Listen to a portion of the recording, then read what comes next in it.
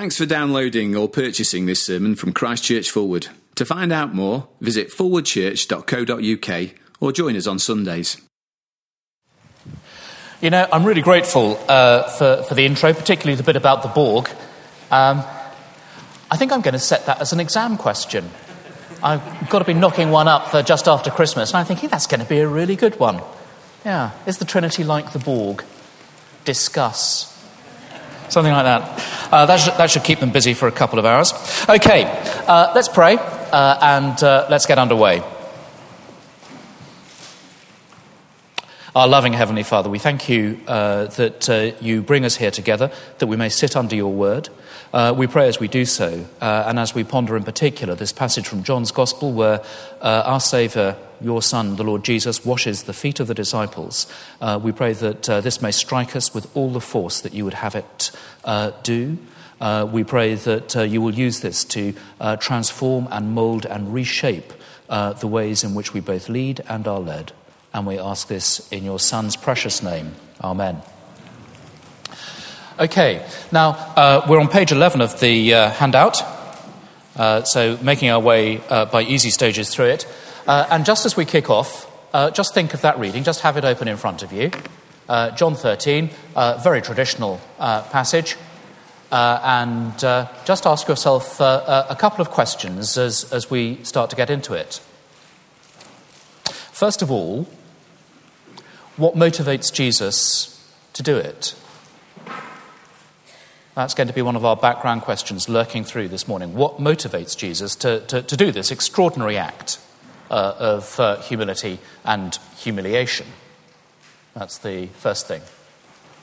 The second thing is, would you like your leader to behave like this? Would you like your leader to behave like this? If you are led, and you read about the Lord Jesus here, do you have that quiet sense of triumph of, yes, at last, someone who's understood what a leader really ought to be doing?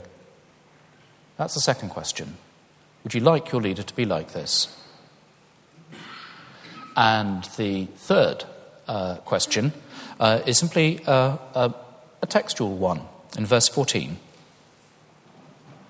Now that I, your Lord and teacher, have washed your feet, you also should wash one another's feet. And the comprehension question, the text question, is how wide does that you actually go? So those three questions kind of lurking in the background, please, as we go through the rest of this material. What motivates the Lord Jesus? Do you want your leader to be like this? And who's covered by you in verse 14 of chapter 13? Okay, so that's by way of setting everything up. Let's just recap where we've got to in terms of what we were looking at yesterday. If you remember, in that second session, we identified two key questions as we were looking at the particular love of the Father for the Son. And the questions were, can you be subject and of equal value? Can you be in authority and genuinely loving? Huge questions, as we were thinking yesterday, for our culture, which would tend to say that genuine equal value means that nobody's subject to anybody, putting it very bluntly, and there is a sharp distinction between genuine love and authority. You can have one, you can have the other, you can't have both, as it were. Now, we've started to unpick those questions from the point of view of the love of the Father for the Son. We've noted that it's a giving love, it's generous in character, and it rests on the Father's right to give. And that's taken us to thinking about an unenvious love in one particular way, the unenvious love, if you like, of the leader for the led. There's authority, but still genuine love. Makes us think that authority and love can be possible companions, which actually really does need saying. And in particular, you have that interesting twist from John 5, 23, 24, where we realise that the one in authority can be the one who insists on equal value for someone to whom they give and delegate things. It is the Father who wants equal honour for his Son. He has given all authority to his Son, that all may honour the Son even as they honour the Father, in the same level, that's to say. Now, that's still going to leave us one way or another with questions about being subject and being of equal value. If you are subject to someone, does that mean that you are, just by that fact, a lesser kind of being, that you are being made less, that you are being made inferior? The reason why that matters so much is because, of course, of the obedience of the Lord Jesus. And we know that the obedience of the Lord Jesus is utterly central to our salvation. It is because of the obedience of the Lord Jesus that he fulfills the law and we are imputed with his righteousness. He keeps the law for us, is the way that it's put in the first book of homilies, homily 3 on salvation. Cranmer's point is that the Lord Jesus is the one who perfectly keeps the law for us. He's obedient in that way, and therefore we are justified and counted righteous. By one man's disobedience comes death. By another man's obedience comes justification. So the obedience of Jesus, really, really central. And as we talk about obedience within the Trinity, therefore, we're talking about something that one way or another will impact on our accounts of salvation, sooner or later. So let's think about the love of the Son for the Father. And as we go through this material, last little point on page 11, as we go through this material, we will see that the Son too has an unenvious love for his Father, which takes joy in another's good, that is not sorrowful at another's good, that kind of classical definition of envy, an unenvying love, if you like, for the leader. It's different because this is a love that's manifested in obedience and not in giving, or at least not towards the Father in that kind of way. Now, page 12.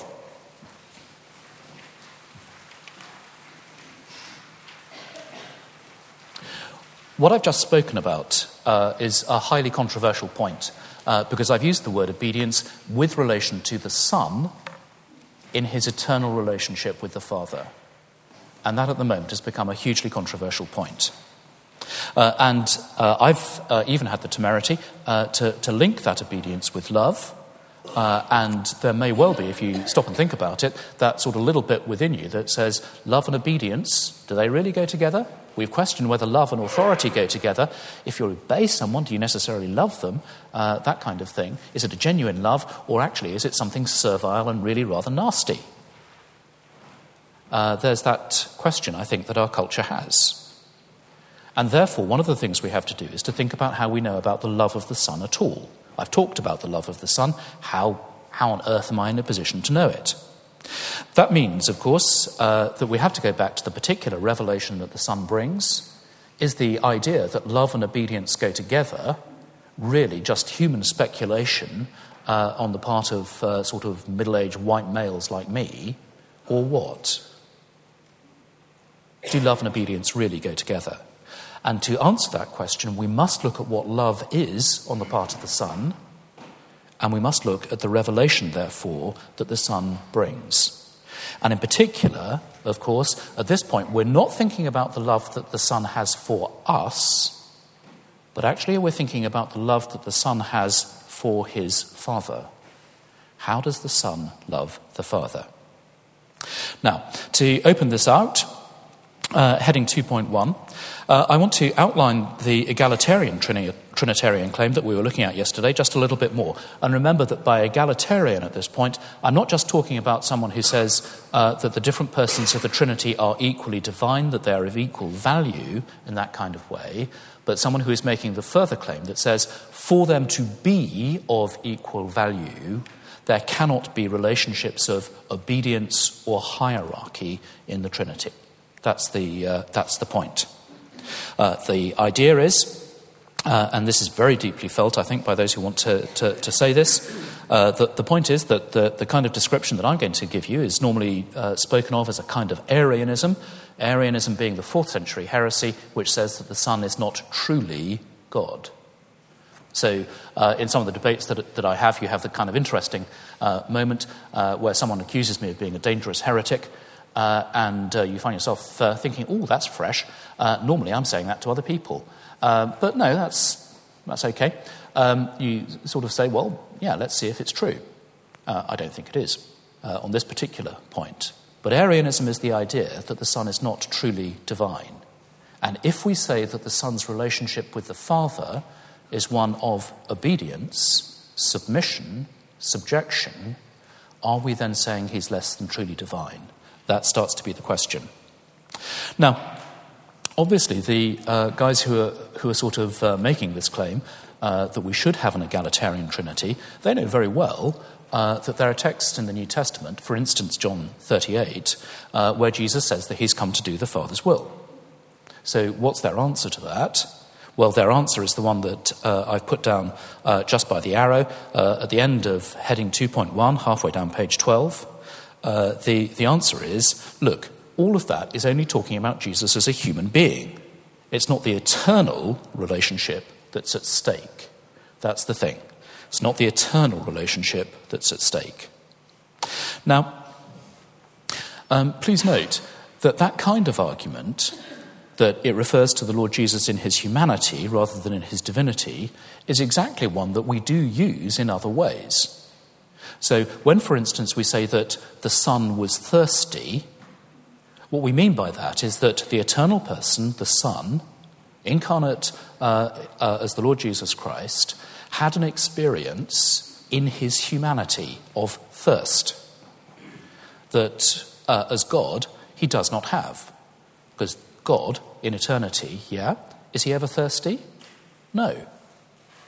He's not. Of course he's not. Does he, as God in eternity, ever die? No. One of the consequences of the Lord Jesus assuming a second nature, assuming humanity, is that he has experiences that he does not have and could not have in his other nature. So at that point, the big question is, do we think that this idea of obedience only belongs on that human nature side? Okay, that starts to be the question. Sorry that it's quite an involved argument. Bear with me on it, because actually it's out there and people will say it to you. So, yeah, I'm sorry if it's complicated, and if it doesn't sound too unsympathetic, get over it. Because actually this is what real life actually is like, and this is the state of play in terms of discussion outside conservative evangelical circles. Okay? That takes us to heading 2.2, the egalitarian claim and revelation. Now, I've tried to outline the egalitarian claim as clearly and as strongly as I can, because we need to be aware of the strong form of its arguments, its strongest forms, in order to be able to test it properly and thoroughly and honestly. So, big questions. First question is 2.2.1. How do we know that passages like John 6:38 only refer to Jesus as a human being? How do we know that? I'm perfectly justified in saying that the passages about thirst or the passages about death actually clearly refer to Jesus in his humanity and not his deity, because there's so much else in the rest of Scripture that actually makes me say God doesn't thirst, God doesn't die, that kind of thing. But how do the egalitarians know that John 6:38 and other passages like it, where Jesus says he's come to do the Father's will, only refer to Jesus in his humanity?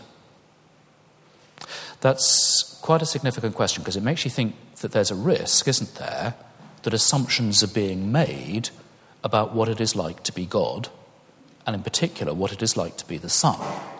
Whereas the only reason we know anything at all about it is because of what the Lord Jesus tells us. Actually, in the incarnation, it's pretty clear, isn't it, that we see a Son who obeys. Is that not true? Yes, it is. Once you start saying, does the Son obey, then you find yourself thinking time after time after time he does. He obeys when he says things like, it is necessary for me to go to Jerusalem. The Son of Man has to suffer, and so on, and so on, and so on. And critically, of course, the prayer in the Garden of Gethsemane is, not my will, but yours be done. So in that way, you cannot chuck a brick in the four Gospels without coming across instances of Jesus' obedience to the Father. And of course, it's right there in the passage that Ben took us through yesterday, in Jesus' baptism, that all righteousness may be fulfilled. Jesus is aligning himself to his Father's will, isn't he? Now, that's hugely significant because how do I know about God?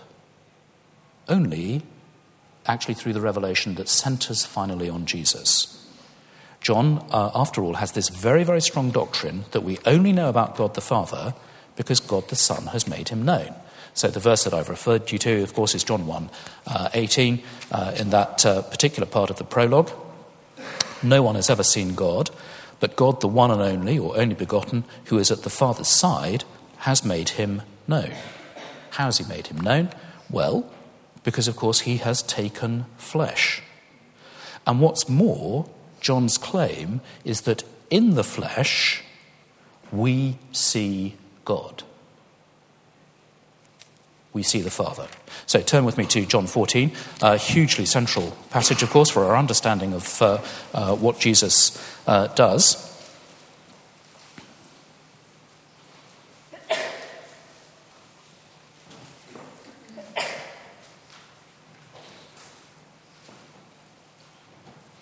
Jesus answered, I am the way and the truth and the life. No one comes to the Father except through me. If you really knew me, you would know my Father as well. From now on, you do know him and have seen him. And it's remarkable, because in this little section of John's Gospel, in the Upper Room Discourse, as it's sometimes called, what you have quite frequently is Jesus making a point and someone then asking a question about it, and in the answer, Jesus not only answers the original question, but makes another point, which then becomes the basis for a further question. So it's a little like watching a kind of chain that gradually just goes on and takes you further and further. And here, in verses 6 and 7, of course, we've got a remarkable statement of the uniqueness and the necessity of the Lord Jesus. He is the way, the truth, and the life. No one comes to the Father except through me. So the whole idea that you can say, for instance, Judaism, Islam and Christianity, they all worship the same God, really. No, that's not true. It's not true because there is no access to God except through the Son, who is the way, the truth and the life. You need to be very clear about that, I think. If you really knew me, verse 7, you would know my Father as well. From now on, you do know him and have seen him. And you stop and think about that and you think, hang on a tick. That means that actually, in the incarnation, I have genuinely seen God. Not, of course, in the physical flesh and blood, but actually in the relationships that have been disclosed as the physical flesh and blood, the eternal Son incarnated as the Lord Jesus, actually walks the earth. Right back there, in the incarnation itself, you have seen God. Philip, of course, doesn't quite go with that. So verse 8, Lord, show us the Father, and that will be enough for us. And there you find yourself thinking, so Philip's point is, no, in a way, yeah, maybe the Father's there and all the rest of it, not denying that, but have we yet seen him? And Jesus answered, don't you know me, verse 9, Philip, even after I've been among you such a long time, anyone who has seen me has seen the Father. How can you say, show us the Father? Don't you believe that I am in the Father and that the Father is in me? Now, that's worthwhile just unpacking just a little bit, because Jesus is saying that, yes, in the incarnation there is genuine revelation of God, as he truly is. As he truly is. Why is that possible? This is the second little bit in verse 10. Don't you believe that I am in the Father and that the Father is in me? And that's explaining, isn't it, why the question that Philip's asked is a non-question. Don't you believe that I am in the Father and that the Father is in me? So there you have it, that the thing about Jesus as he walks the earth is that his Father is still in him and he is still in the Father.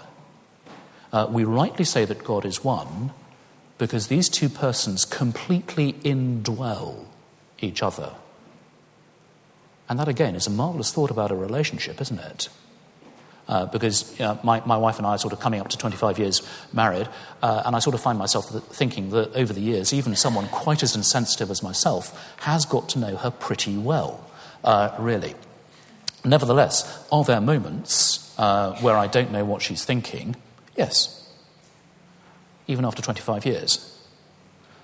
My father, who has been married for 60 years and is far more sensitive and perceptive and emotionally intelligent and all that kind of thing, still comments from time to time that there are things about my mother that surprise him in one way or another.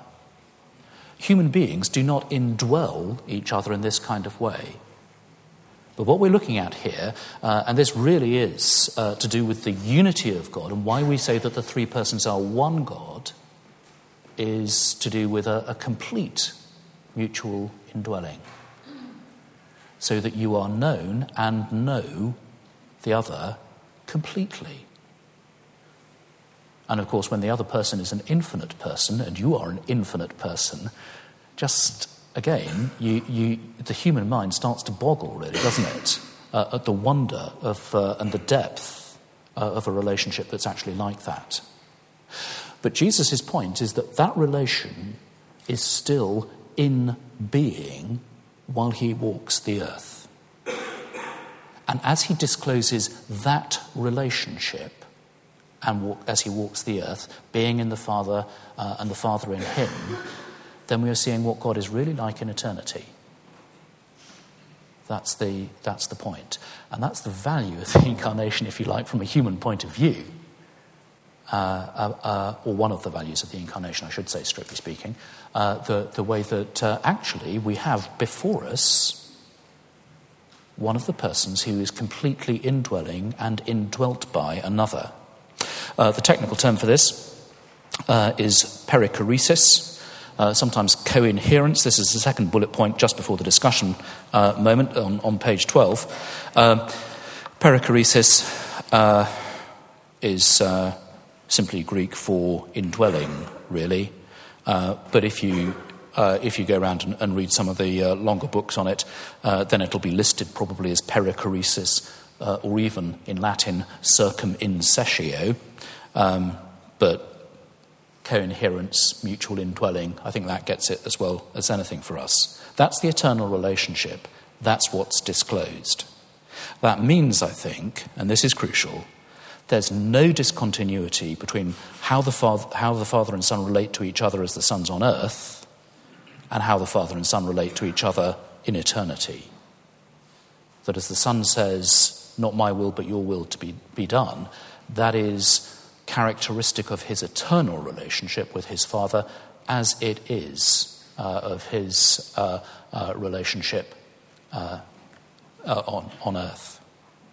Now, that means that, as far as I'm concerned, that one of the key problems with the egalitarian claim is that for it to work, you have to say precisely that the incarnation doesn't reveal the eternal relationship in that kind of way. Do you see that?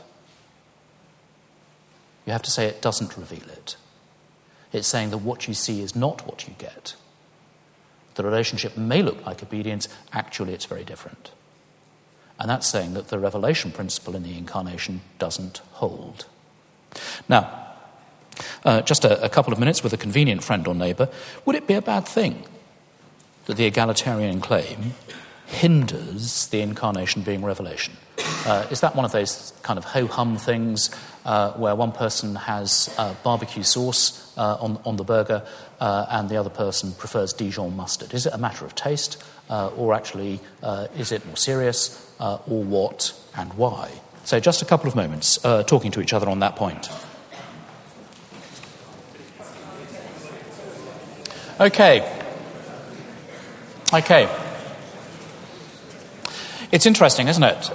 Because once you start getting to the point of saying, actually, it looks as though Jesus' relationship is one of obedience to the Father, but actually, no, it's not really that. And what we see on earth does not really tell us about the eternal relationships.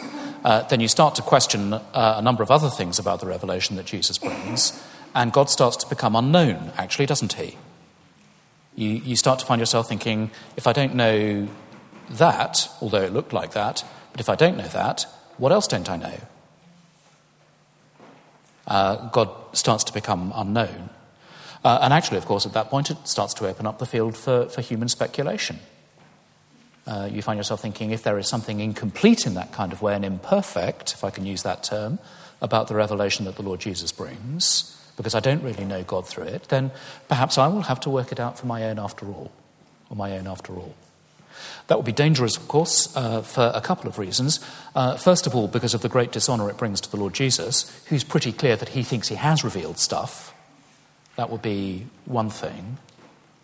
And the other thing, of course, is that you find yourself thinking at that point, one will have a theology that is essentially Scripture and my best thoughts, rather than under Scripture. And if I'm prepared to do this with this particular idea, what other ones will I do it with? So hugely serious, and that's why actually I think that although people may initially think, well, is the egalitarian claim, people like me who disagree with it, simply dancing on the head of a pin? I think the answer is no, because it's one of those moments where you think, like the iceberg that hits the Titanic, there's a lot more under the surface than initially maybe appears. And critically, we do want to honour the Lord Jesus, don't we? And we do want to take his word for what he says his relationship actually is. And it dishonours him if he says it's one of obedience for us to say it's not. Doesn't it? So, page 13, heading 3. The enigma of the Son as servant. Now, of course, at this point we're about to approach John 13 and that striking passage, which I think many of us instinctively turn to understand the role of what it is to be a servant leader. But we note, just in general, Jesus says the thing about his leaders is they're servant leaders. It's the servant quality that's the extra additional thing, not the icing on the cake, but the thing that actually radically transforms the whole thing. He himself is the template for that. That's very clear in the way that he handles things in Mark 10. And, of course, it's clear also in John 13. However, when we say servant leader, there's a bit of an ambiguity, isn't it? What quite do we mean by that? And in particular, why would we think of Jesus as a servant leader? Did you employ him as your servant? In the way that you might sort of contract with someone to come in and be a butler or something like that on Downton Abbey, or slightly more up to date in the way that you might employ someone to serve you by making sure that there's coffee every morning at 11 in the office, that sort of thing. Why is Jesus a servant? And we'd have to say, wouldn't we, that primarily Jesus is a servant with respect to the Father. That's where it starts. On any view, Jesus does his Father's will on earth. Everyone's agreed with that on that. And the key promise in that sense is about the Messiah is that God's Messiah will be God's servant in a way that Solomon failed to be as David's son. Especially clear, of course, in Isaiah 53. That actually it's very clear that the servant serves there as the servant of God. The people who are the beneficiaries of that service are the people of Israel. They are served in that sense. But the servant is the servant of God. Now, again, think of the kind of Downton Abbey thing, which from time to time, I admit, is on the TV in our home. And from time to time, I just happen to sort of breeze in. There are no embattled alien space fleets in that, as far as I can see. Although actually, you do wonder about the aristocratic head of the household, don't you? But there you are. You sort of go in, and what you see characteristically on one episode or another is that hugely impressive bloke who's the butler coming in and giving a gin and tonic or something like that to some strange person who's been invited in by Lord whatever his name is. Now, the person who gets the gin and tonic is being served, isn't he? He's being served by the butler. Whose servant is the butler In the first instance, Lord, the one with the alien-looking face, that one. And you see the point. We talk about the Lord Jesus as our servant. And actually, we need to be very, very careful about that, don't we?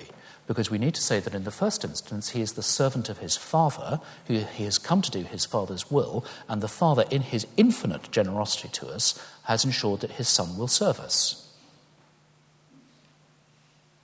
But actually, in the first instance, the Son is our servant because he is the Father's servant first. And that changes everything, doesn't it? It really does. Because think of the leader-led relationship. The leader-led relationship you can sort of think of simply like a line, can't you? On the one hand, you've got the leader, on the other hand, you've got the led. And the line is the relationship that goes between them. Leader and led. Who holds the leader accountable? Ultimately the led in our kind of cultural setup. Why so? Well, think Monty Python and the Holy Grail. Supreme executive authority springs from a mandate from the masses. It's very natural for us to think in terms of democratic government. It's very natural for us to think that a leader only has legitimacy and authority insofar as the led grant it. And the led, if they're sufficiently irritated, can take it away. Isn't that actually characteristically the way that we think about authority and leadership and leadership in very many circumstances? And covertly, what creeps in there is the idea that actually the leader has to merit leadership from the led. Now, there are important elements of truth in that, don't mishear me. But is that actually all there is to it? Just that line between leader and led? The reason why it's so important, of course, is that on that kind of basis, what are the led lining themselves up for, given what human leadership is like? They're lining themselves up for perpetual disappointment and the perpetual need, as it were, to recall someone and say, you haven't matched up, I will vote you out. And as you think about our country's history, you think from time to time that there are great advantages in such a system, that you can vote people out. But of course, you are, in that sense, lining yourself up for disappointment. Oh, if only my leader were like the Lord Jesus and washed his disciples' feet.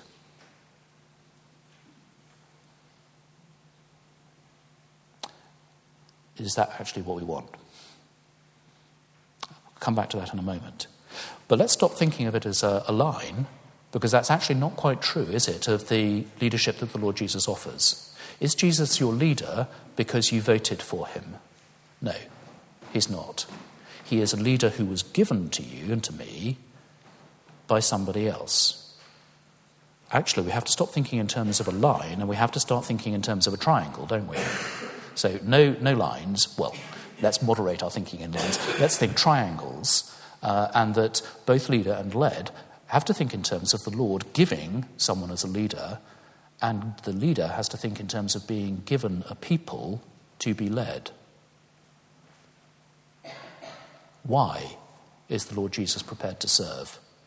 For his Father's sake. Why does he love? Because his Father wants him to love, if I can put it in that very striking way. Why would I want to say that on the biblical evidence? Because Jesus says, why is it that no one will go out of my hand? Well, the Father gave them to me, and he gave them to me to keep. The thing that finally guarantees my security, my salvation, my assurance, isn't just, if I can put it this way, the Lord Jesus' love for me, marvellous though that is, but the fact that actually my relationship with the Lord Jesus is rooted in Jesus' relationship with the Father. The Lord Jesus has said, no one will take them out of my hand because I do my Father's will and my Father gave them to me. My Father gave them to me to keep. And I love him so much, I will. Ultimately, where does my assurance rest? My assurance rests on the Son's love for his Father. Finally, when you kind of trace it right back in that kind of way in the John 6 Bread of Life discourse. Now, don't mishear me. When I say that Jesus serves us, Yes, of course, we're saying that he blesses us and he leads us and he is genuinely humble to us and all the rest of it. But actually, as we look at John 13, the thing that strikes us is that the Lord Jesus humbles himself in full humility, verse 3, knowing that the Father had put all things under his power and that he had come from God and was returning to God. That's where it kind of starts from, that's where it goes, and that's how it works, if we can put it that way. Now, that starts to answer the first of the questions that I put at the beginning of this session, that's the word, at the beginning of this session. Why is the Lord Jesus like he is in John 13 and humbling himself? Well, actually, because he is acutely aware of what his Father has given him. It's the relationship with the Father that will enable him to be the humble servant leader. And of course, at that point, all of us who are leaders find ourselves thinking, in that case, I must make sure that I am in deep contact with God and loving God so that I may discharge the gifts that he has given me in terms of leadership responsibilities. Of course, that's going to be the case. And what I will not do, even though it is remarkably tempting to do, is simply say, the people before whom I am humbling myself as a servant leader are not worth it. Because if we were to apply that test, then of course Jesus would not wash the feet of his servants here. Are these people worth washing? Well, no, they're not. One of them is about to betray him. Another one's about to deny him. And what's worse, the one who's about to deny him is doing all this arrogant pontificating stuff about how he's never going to do it. How infuriating is that? This is about as unworthy a bunch of people whose feet should be washed as you or I. And if it were not for the relationship with the Father, well, but it's the relationship with the Father that actually engages and empowers and stands behind the love for his own, which he shows here. I cannot say as a leader, my people are not worth serving. That's simply not a runner. Tempting, but it's not on. And for the same reason, of course, the led face a similar question of, yes, the Lord has given me this person as a leader. Do I think that they are worth it? Am I disillusioned with them and all the rest of it? Do I think that they do not meet my standards? Will I go on being led by someone who's, in my view, not worth it? And actually there comes an important point where you say, yes, I will, for Christ's sake and for God's sake. Again, we have to think triangles, don't we? And that's there in quite a few of our human relationships. So you think about marriage, and you think about employer and servant, or master and servant, in Paul's instructions about households. Why is the husband to love his wife? Because she's lovable? No, because God has said that that's what he's to do. Why is it that the servant is to behave in a particular way towards his master? Because the master is particularly good? No, because God has said so. We have to think triangles. If we start thinking simply, well, the person on the other end of the relationship, let's have a good look at them, of course we'll find that they're feet of clay. Of course we will. And I wonder if it sometimes crosses our minds that actually it's convenient for us to find that they have feet of clay, because it will discharge us from our responsibilities too. So that's, in a sense, one of the huge things that we want to see. We want to see here about the foot washing. We'd also want to say, what kind of service is it? And I posed the question, didn't I? Do you think actually we're dealing with something that we want? And as we read Peter's response, I think we have to say, no, this is not a humble servant leadership that he wants. He wants something rather different. If humble servant leadership looks like this, then do I really want it? And that's one reason why I think I want to pose the question. We all read John 13 and we think, wouldn't it be lovely if our leaders were like this genuinely, rather than either the arrogant, stuck-up pigs that we sometimes think that they are, or the complete set of incompetence that we think that they are. But actually, as we look at this, we find ourselves confronted by the fact that servant leadership, when it serves me, may not be what I want. And the challenge then is humility. Am I humble enough to be led? And ultimately, gloriously, of course, Peter here actually gets this one right and says, yes, if that's the way that you want to serve me, then I will obey you and be served in that particular way. Last thing, of course, we frequently cite John 13 in terms of a model of servant leadership. That takes us to the last question that I actually put before you, which is the scope of the word you in verse 14.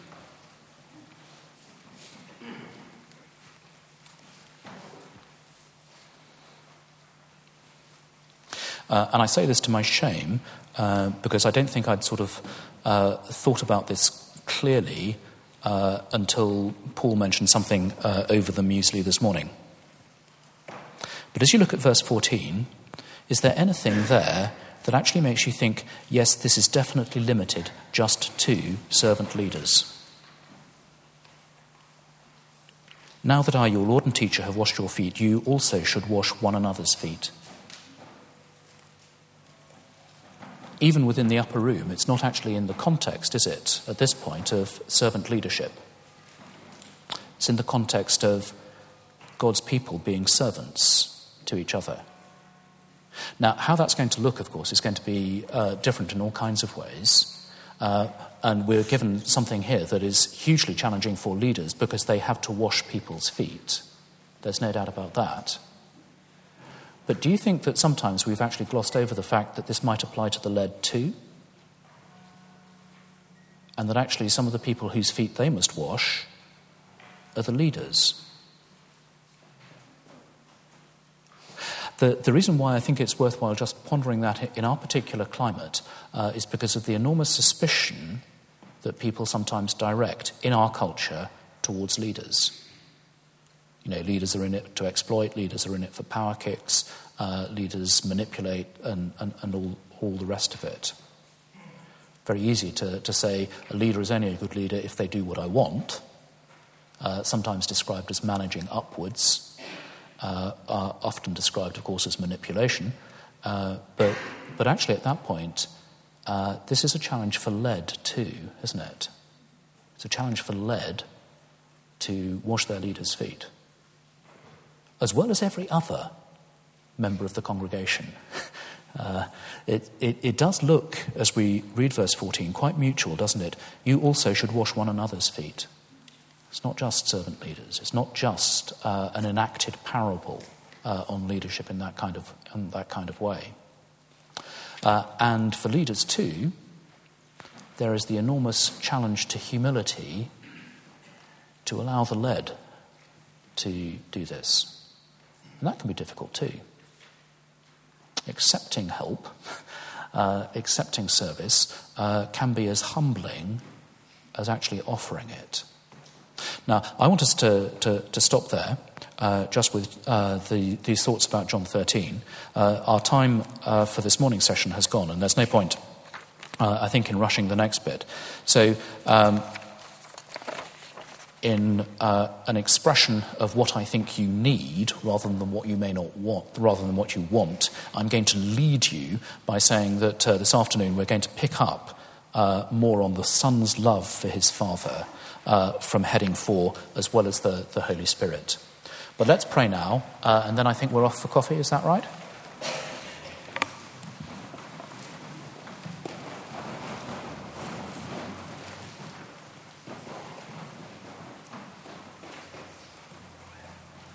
Loving Lord Jesus, as we read these words about what you did in the upper room, it both shames and excites us. It shames us because we recognise how reluctant we are to do this to each other. even though we are so much less than you that we find pride so readily creeping in, both in offering service and also in receiving it. And yet, Father, and yet, Lord Jesus, we find it exciting to read that you are this kind of Lord of our lives. We are amazed that out of your great love and in obedience to the Father, you came to do just these kinds of things, not to lord it over us in the way that Gentile rulers do, but to be the genuine servant of your people. We thank you for this, and we praise and adore you for it. Amen.